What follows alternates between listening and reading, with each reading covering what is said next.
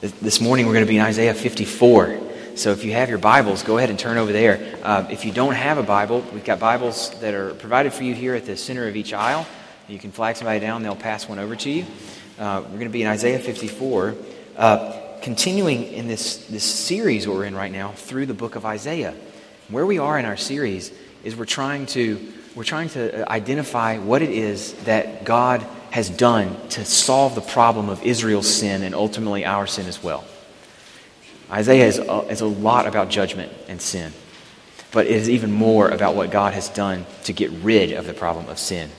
What we've seen so far in this part of our series in Isaiah is that God has solved the problem of our sin through a person. We've been introduced to this character who's going to be the king and also the servant who's going to die, but through dying he's going to come to reign. And we've been trying to unpack the mystery that is, especially in Isaiah 53. Now we come to Isaiah 54, and from here through the end of the book, the main theme is unpacking what God is able to give us because of the work of this figure we've been trying to understand better. Because the servant has been successful, this new world is possible. And Isaiah 54 and following describe that world to us, beginning today. The text, in other words, is a response to the news of the servant's suffering and his final victory. And it's a call to celebration, a call to worship, because a fundamentally new world is brought in because the servant has died and the servant is risen. It gets to the heart, in other words, of what the Bible says God's love is like and what it means for us.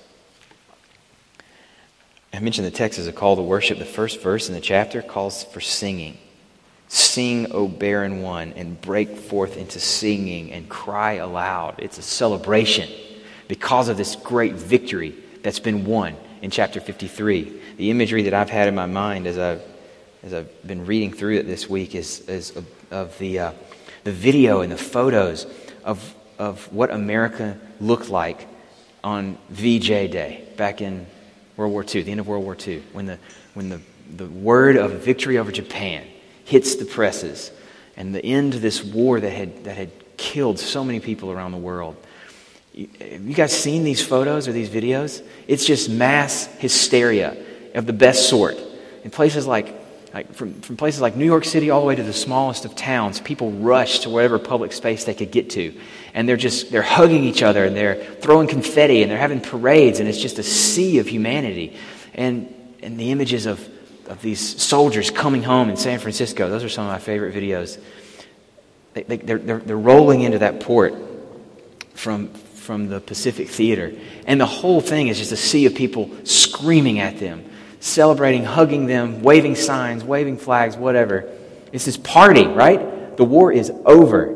The battle is won, and the new world starts now. That's what they thought in their own naivety to some extent. This battle has been won, and a new world actually has come into being. This is the message of the rest of this book. What is that new world going to look like? What does this new world mean for us? It's a call to celebration. And we want to leave celebrating today. We want to leave celebrating because the promise of this text is that God's grace redefines everything. God's grace redefines everything. And it's as true for us today as it was for Israel then. 2 steps for us today. Really simple.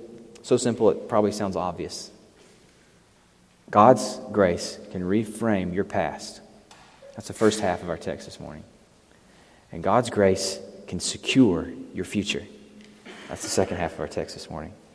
If you found Isaiah 54, would you please stand with me in honor of God's word as I read from it? I'm going to read the first 10 verses of Isaiah 54. This is the word of the Lord.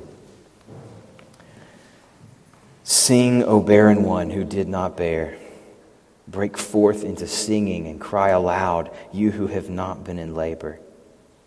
For the children of the desolate one will be more than the children of her who is married, says the Lord. Enlarge the place of your tent. Let the curtains of your habitations be stretched out. Do not hold back. Lengthen your cords and strengthen your stakes. For you will spread abroad to the right and to the left, and your offspring will possess the nations and will people the desolate cities. Fear not, for you will be ashamed. You will not be ashamed, Be not confounded, for you will not be disgraced. For you will forget the shame of your youth, and the reproach of your widowhood you will remember no more. For your Maker is your husband. The Lord of hosts is his name. The Holy One of Israel is your Redeemer. The God of the whole earth he is called. For the Lord has called you like a wife deserted and grieved in spirit, like a wife of youth when she's cast off, says your God. For a brief moment I deserted you, but with great compassion I will gather you. In overflowing anger, for a moment I hid my face from you. But with everlasting love I will have compassion on you, says the Lord, your Redeemer. This is like the days of Noah to me. As I swore that the waters of Noah should no more go over the earth, so I have sworn that I will not be angry with you, and will not rebuke you. For the mountains may depart, and the hills be removed, but my steadfast love shall not depart from you, and my covenant of peace shall not be removed, says the Lord, who has compassion on you. This is God's word. You can be seated. The opening image here, the reason for celebration, is that because of what the servant has accomplished, God's grace can reframe your past. And these first verses give us two before and after images. Now, I want to make sure that we understand both of these images, where they're coming from, why they're effective. And then I want to drill down into those images and try to drive them into our time and place here today. I'm going to come at each image first. The first one is in verses 1 to 3, and it's the image of barrenness. It's one that's used pretty often in the Old Testament in particular for Israel's spiritual condition. The barrenness, the inability to conceive children, has been one of the fundamental human sorrows throughout all of time. But it was especially meaningful in the time that the Old Testament was written, because children were viewed in a different way than they are today. In some sense, they were your honor or your shame, depending on how many you had. In a strictly economic sense, children were the reason you could hope that in the future you wouldn't be destitute and die in your old age, because your children were going to be your retirement plan. They were your Social Security. To be barren was to be, especially in Israel, where the promises made to Israel were that they were going to have this huge people, that they were going to be this new kingdom, that they were going to have children. To be barren in Israel had an even deeper layer of sorrow to it. And it becomes one of the most often used images for Israel's spiritual condition, because they were called by God to be the means or the instrument that God would use to bless everybody in the world. All the nations, as far as the ends of the earth, were going to be blessed through Israel and what God would do through them. And that was pictured through the seed of Abraham. That was the language, the same language that's used here in these verses. At the very beginning of Israel's history, it was used as a way of understanding what God was going to do through Israel. And they had completely failed in their mission. They had been fruitless. They had been barren. And they had been punished because of it. Now, do not miss this. It is to the barren that the call of singing comes directly. Not to those who overcame their barrenness and became fruitful spiritually, but to those who were even then fruitless. They will sing because God will give them supernatural fruit. That's the point of verses 1 to 3. You're going to need a bigger place. That's the imagery. Enlarge your tent, right? Stretch out those curtains. You better fasten the stakes, because this place is going to be busting at the seams. God is going to fill it up with life that is only explicable because He has given it. It's a supernatural before and after story, from lifelessness to abundant life, because God creates life where there is none. That's the first image. The second one comes to us in verse 4. And here he switches from the imagery of children to the imagery of marriage. And the payoff of this new marriage to your Maker is that it changes the shame of your youth. That's what verse 4 says. Fear not, you won't be ashamed. Don't be confounded, for you're not going to be disgraced. In fact, you're going to forget the shame of your youth. Don't miss that. He's saying, He's not telling them, don't be ashamed. You got nothing to be ashamed about. All right, you're good. He's saying you're going to forget the shame that is rightfully yours because I am going to redefine who you are. That's the point of verse 4. God won't let their guilt and their shame be the end of their story. So much so that they will forget who they were. And verse 5 gives the reason that this new life is possible and that this new freedom from shame is possible. The reason that it all works, what it hangs on, is verse 5. It starts with the word for, which is the logical cue to us. Now we're about to get a justifying reason here. This is how it's possible. For your Maker is your husband. The Lord of hosts is his name. The Holy One of Israel is your Redeemer. And don't miss what this means. It means that the reason there's supernatural fruit for the barren, the reason there's a removal of shame from the guilty, is that they have been given a new identity. They have been married to the one who made them. Israel's past, in other words, is not going to define her because the one who made her has the power to remake her, to redefine who she is. Because she's identified now as the bride of this husband in particular, all of her past takes on a new shape. I've been trying to think of some good analogies for how to make this click. One that gets us a little ways is how different it is. How your identity is shaped by your connections. How different we perceive, say, a news article. If it's written by, an independent blogger in this mom's basement, right, on his own blog that has, 50 followers. And what we think about someone who gets a feature in the New York Times Sunday Review, right there on the front page for the world to see. Well, it's partly his connection to the Times that gives that reporter his cred. The same reporter writing for the blog is probably not going to be seen in the same light because your identity is shaped by who you're connected to. Even better, I used this one a couple weeks back.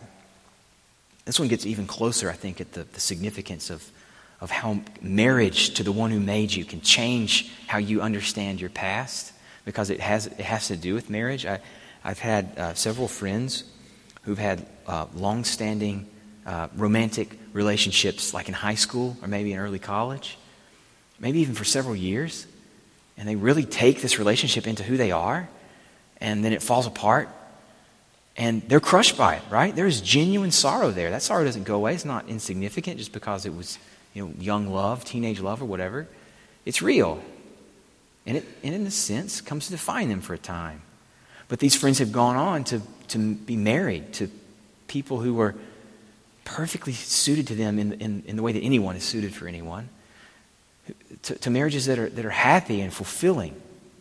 And they would be crazy if they said that what defines them is not this marriage to this person that they're bound to now, that they get life from, that is engaging and source of happiness and joy. But I'm really defined by my high school sweetheart's crushing of my soul. All right?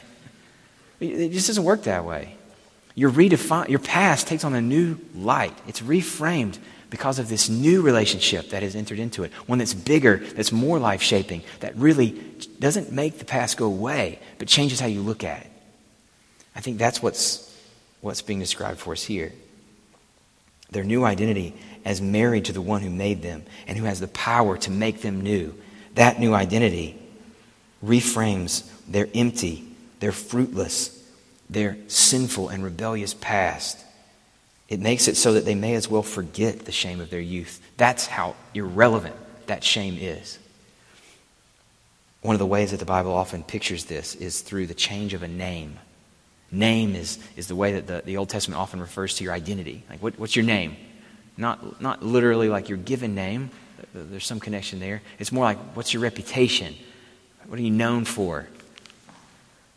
And one of the ways that this picture of God redeeming Israel by changing who they are is in the change of a name. A couple chapters later, I think this is a great sort of outside text to help us understand what's going on in chapter 54. I'm just going to read it for you. This is chapter 62. This is verses 2 through 4 of chapter 62. And here's what's going on in chapter 54, verse 5. There's another way of putting the exact same thing. You shall be called by a new name that the mouth of the Lord will give. You shall be a crown of beauty in the hand of the Lord. You get that? You are the Lord's crown. You are what He celebrates, what He is proud of, what symbolizes His power and authority. A royal diadem in the hand of your God. And here's the kicker. You shall no more be termed forsaken. Your land shall no more be termed desolate, empty, fruitless, barren. But you shall be called, my delight is in her. And your land married. For the Lord delights in you. And your land shall be married. I hope it's clear enough. The promise here is that because of what the servant has done, chapter 53, Israel is not who they were. And the promise comes straight from Israel through Jesus to us, with the promise that because of what Jesus has done, because He died the death that we should have died, and because He is risen now once and for all to reign forever, we are not who we were. We are who God declares us to be. Now I want to park here for a minute. I want to make sure that you get the full significance of this, unpack it a little bit more. Here's another way of coming at it. One of the things we've said before in our series in Isaiah is that the Bible is really realistic about what's wrong with humans. And we spent like a full month unpacking what Isaiah has to say about what's wrong with us. We're sort of laid out on the couch in the office of the psychiatrist that is Isaiah, and he is unpacking our souls and our brains and all of our neuroses, and we've done that.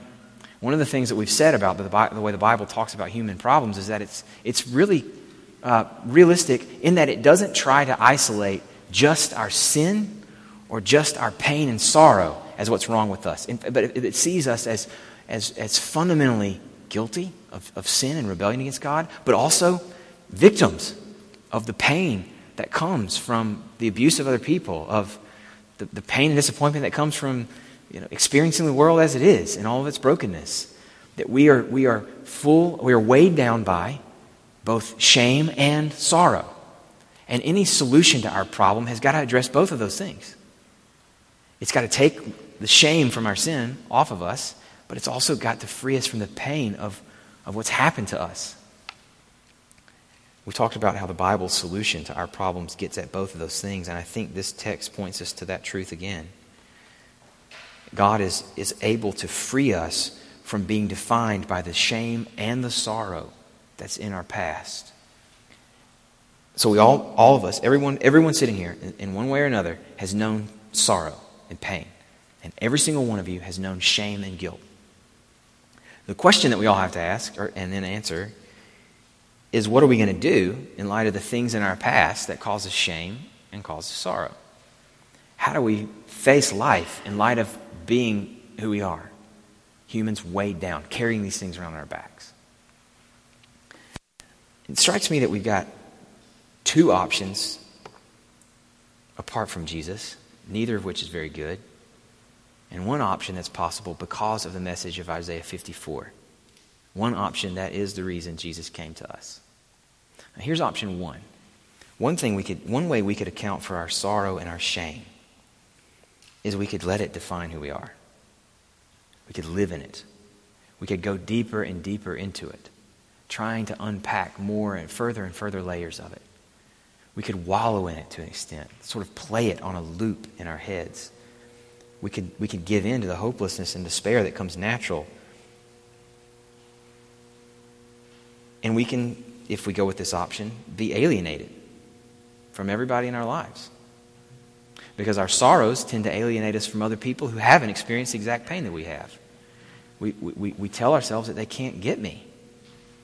And that therefore I'm stuck here alone, experiencing a pain that no one else understands. So our pain alienates us.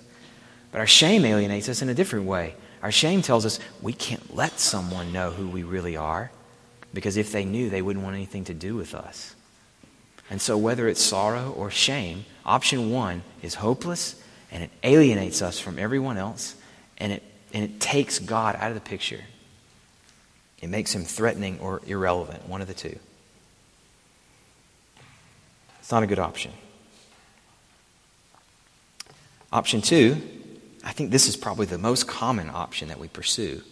I certainly think it's the most popular, sort of in a pop culture sense, of how to deal with pain and shame, is you can try to rise above it. You can try to write a new ending to your story. You try to take charge of your life and make it something other than what it is. And who doesn't love a good comeback story, right? We're all drawn into this. We love the rags to riches tales. We love the Lance Armstrong story of cancer to drug-induced superhuman phenom. We love a good triumph. And we like to think of ourselves as being able to pull this option off because it's very self-affirming. What it tells us is that we can be the change we want to see in our lives. That if we hunker down with more sort of sheer willpower, we can overcome the things that have held us back. We are the hero of this sort of story. And we like that. But this is risky. This is a risky option. I see 3 problems here especially. If we try to address the pain and the shame in our past by writing a new future for ourselves, rising above it, there are 3 problems. 1, it's risky because you're resting on precisely the same resources that got you into trouble in the first place. The same resources that couldn't keep you from getting hurt, the same resources that couldn't keep you from doing something you now wish you hadn't done. Why in the world do you believe that things will be different this time? Ultimately, if you go with option 2, you're still believing that you are what you do. You are what you experience. You are your pain or your success. You are your shame. It's a dead end. And a second problem here is that it's still alienating. Just like option 1, it can alienate you from others too. Because if you think you're in charge of your own recovery, that it all rests on you, then what it's going to make you want to do is deflect blame for anything new bad that happens to you because you need to be good. You need to be strong and powerful. And so anything that's holding you back, as a defense mechanism, you've got to deflect it onto someone else. You can't face up to new failures that you might encounter. And it's alienating because it can make you even more sensitive to the treatment of other people towards you.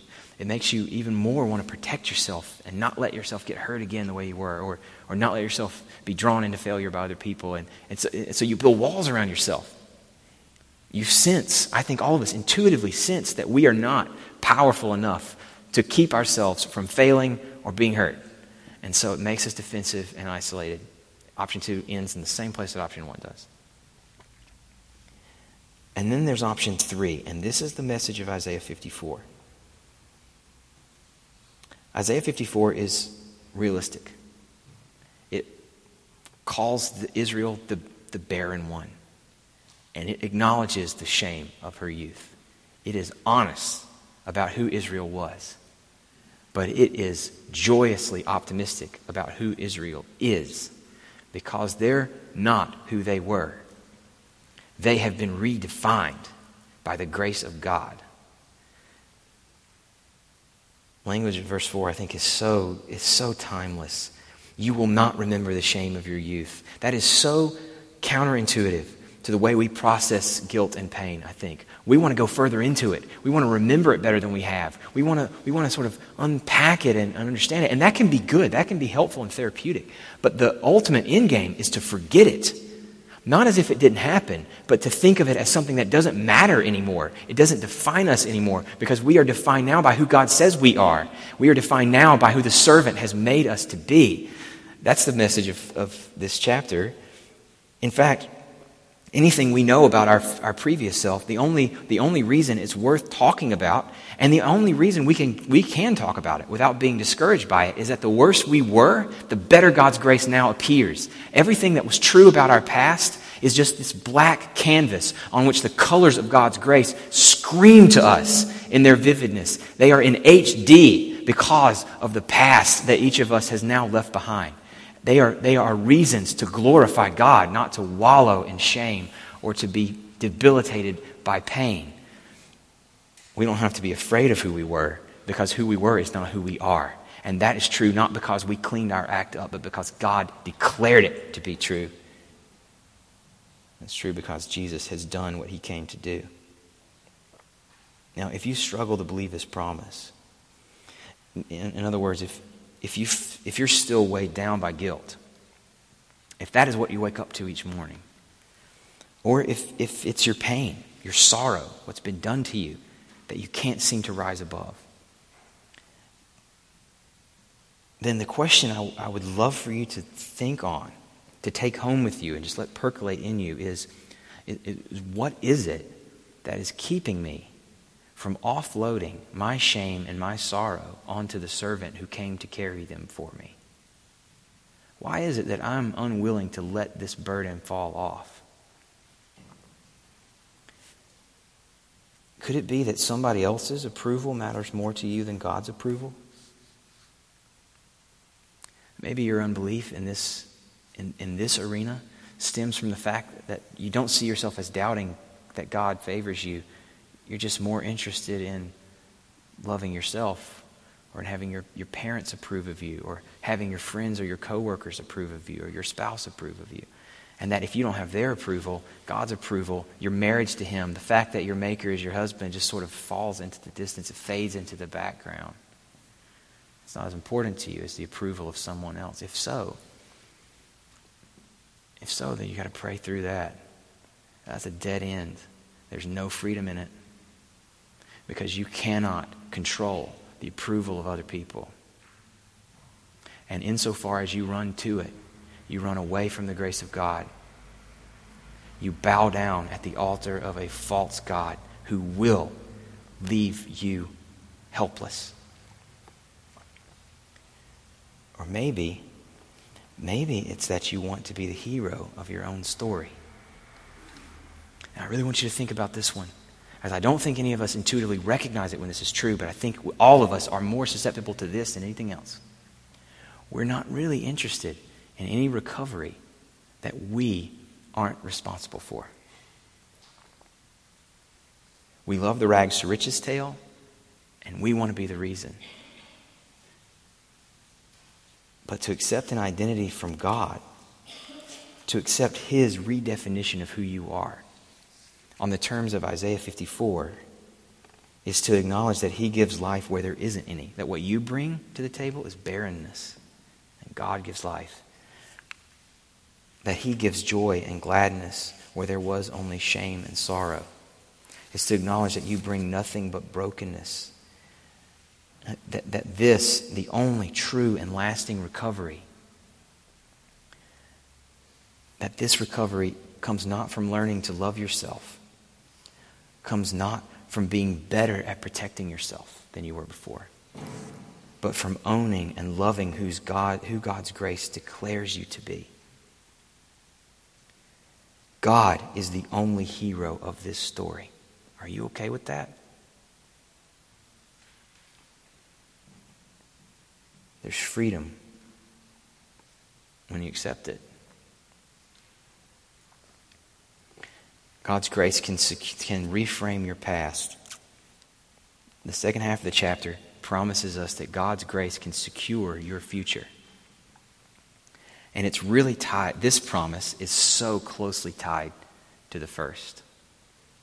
Because if God's grace can reframe your past, can tell you you are not who you were, if it's by God's grace only and doesn't depend on anything you've done to change yourself, if you're willing to accept that freedom, then what you're accepting is an inheritance you can't mess up. An inheritance that depends on him and what he gives to you, and not on anything that you're required to produce for yourself. And if it comes from him, if your maker, the one who is the Lord of the universe, is also your husband, then there is nothing in heaven, on earth, or under the earth that can affect your standing before him. Your future is secure, and it's secured by a covenant. That's where we're headed in this point. One of the glorious distinctives of Christianity is that God's offer of a salvation that you don't deserve and that you can't earn takes you off of the treadmill of trying to prove yourself. It takes you off the knife edge of wondering whether you can stay good enough once you've become good enough, of whether you can hold it all together. It comes with a promise of a future that no one else can offer you, one that's secure because it's given to you, not earned by you. God has made a future, in other words, that even Israel, that even you can't destroy. I want to unpack it, but I want to walk us through it in the steps that this chapter takes us through.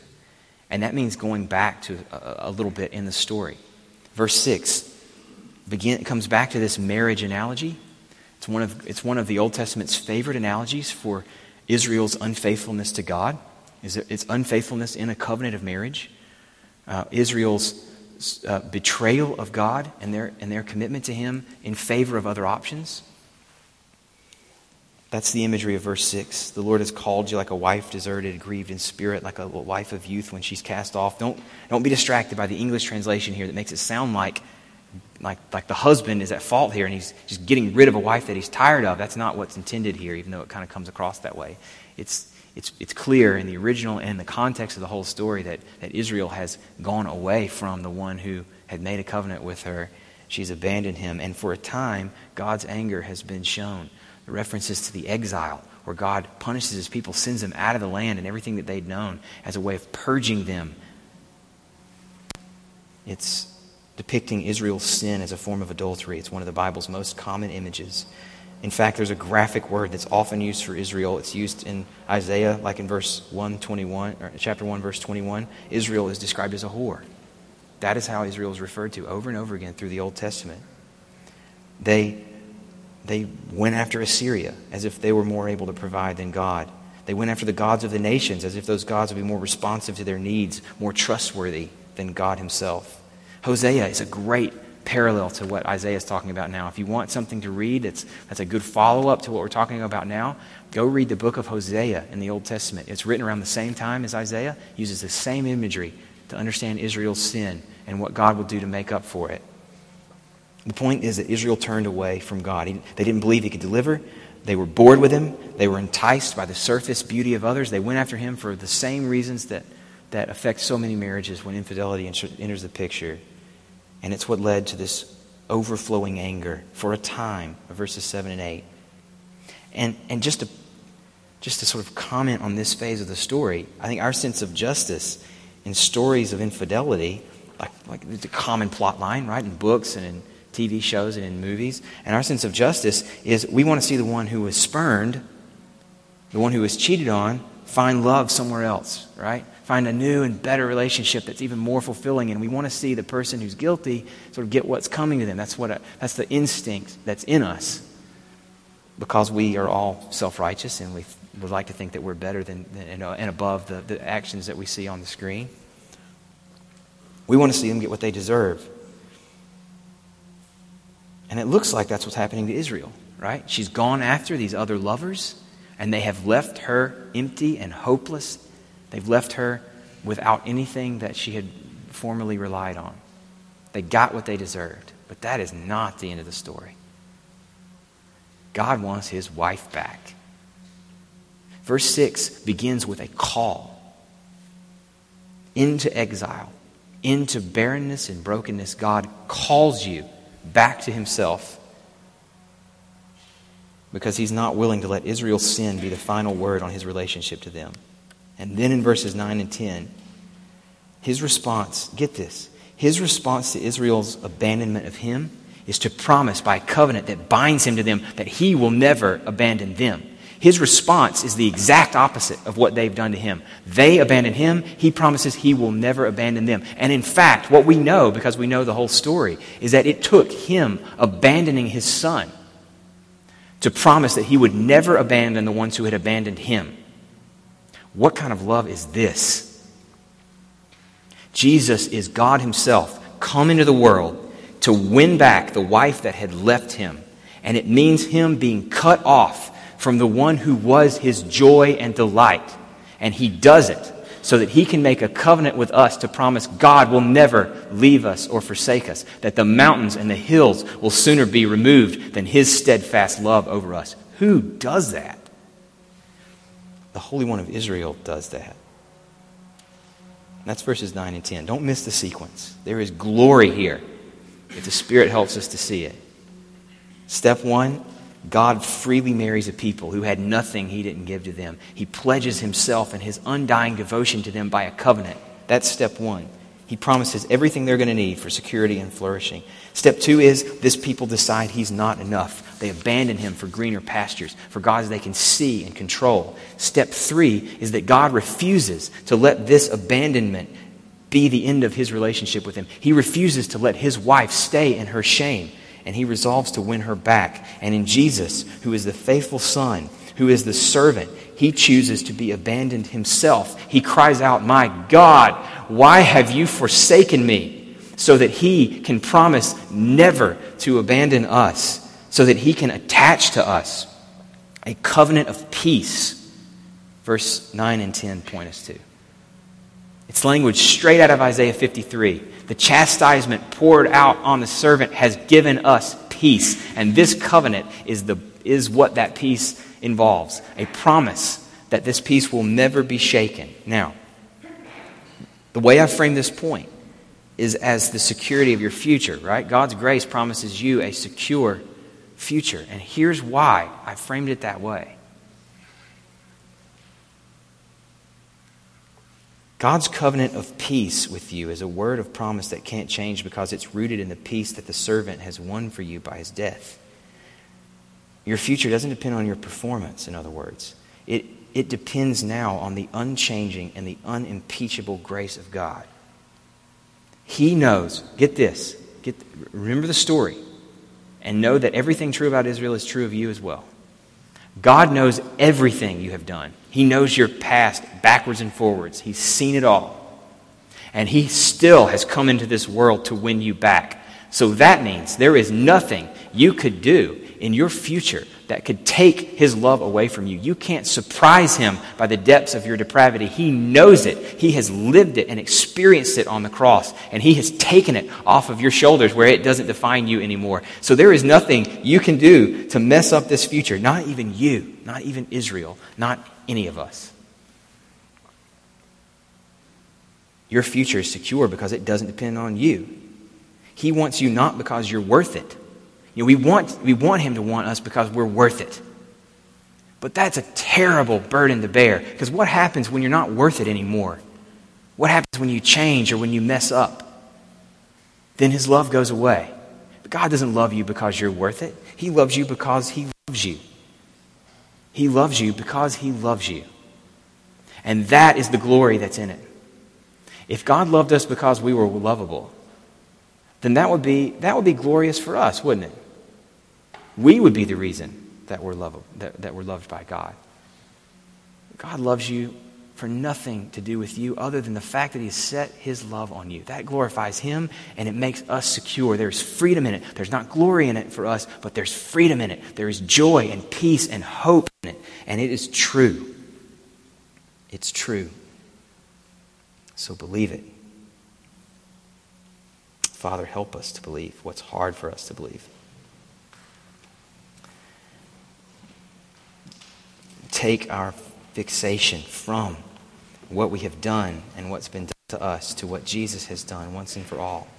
Help us to offload the burdens we carry around and to embrace with joy the promise of a new identity, of a marriage to the one who made us. Our prayer is that you would help us to believe the gospel. And we make this prayer to you in the name of your Son, Jesus. Amen.